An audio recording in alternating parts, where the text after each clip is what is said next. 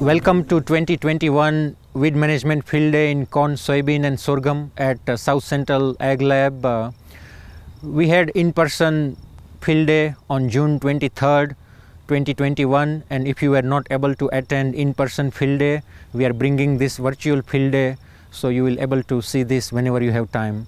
So 2021 was a great year. We started with normal planting of this project, particularly in the first week of May, and the main objective of this project is to compare different herbicide programs submitted by industry and to provide some unbiased comparison, and then growers and crop consultants can decide which herbicide to choose. So this is an opportunity for industry to partner with University of Nebraska-Lincoln, and then we provide this best demonstration for people which herbicide program you can choose in your corn and soybean herbicide programs. Particularly, I'm going to start with soybean demonstration project where we have about 13 treatments comparison.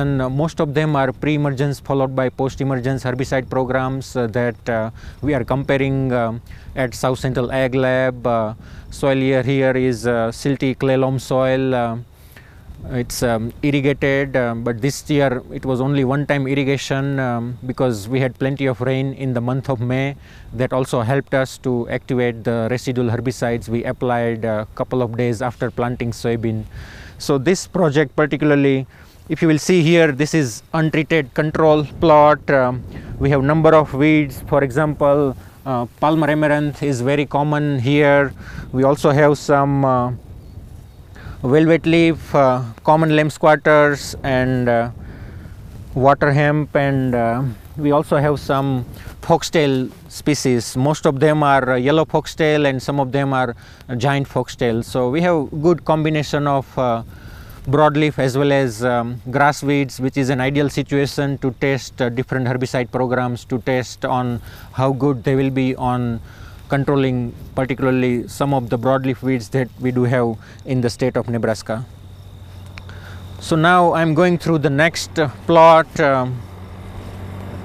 This project is about applying Panther MTZ pre-emergence, and then we applied Credic Extreme, which is a glyphosate based herbicide, applied post-emergence, and we are seeing really very good control of weeds. I'm not seeing any new emergence in this plot, so this is really a good program to consider. This is because Panther MTZ is a herbicide with multiple mode of action.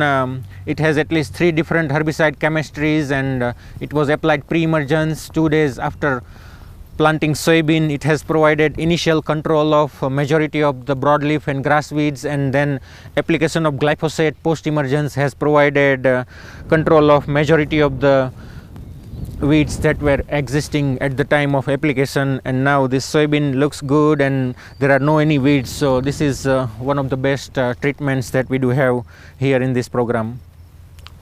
And last year we had corn, so you are also seeing some corn residues. We no-till plant soybean in this field, which is very common practice among corn and soybean growers in the state of Nebraska. So we are trying to match our practice with the growers' practice, so it will be easy for them to adopt and understand.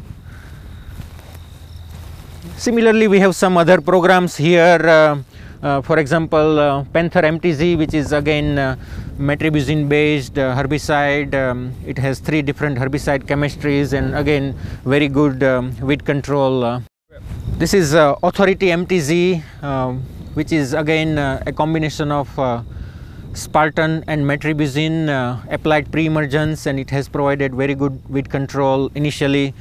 I am not seeing any water hemp or Palmer amaranth coming up in this plot, and we had some grass weeds which are controlled very well by using glyphosate post-emergence at 32 fluid ounces per acre.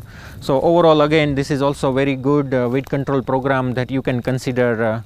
It has at least 4 different herbicide mode of action in this herbicide program. Authority MTZ applied pre-emergence followed by glyphosate in glyphosate resistant soybean.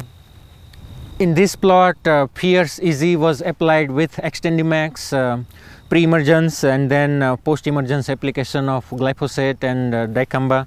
So again, this is a good program with at least 4 or 5 different herbicide mode of action, and we also had a good residue of corn here in this plot. So no any weed species I am seeing emerging in this plot, and here are some symptoms of dicamba on velvet leaf. This is typical symptoms of dicamba we applied before about 10 days, and it is sowing and killing this velvet leaf. In this plot, boundary and first rate was applied pre-emergence, and then tavium, which is a premix of S-metolachlor and dicamba, was applied post-emergence. It has also provided good control. There were some palmar amaranth escape here, and again these are typical symptoms of dicamba on palmar amaranth. Some of palmar amaranth was relatively tall, but they are still showing symptoms, and eventually they will die in about a week or so.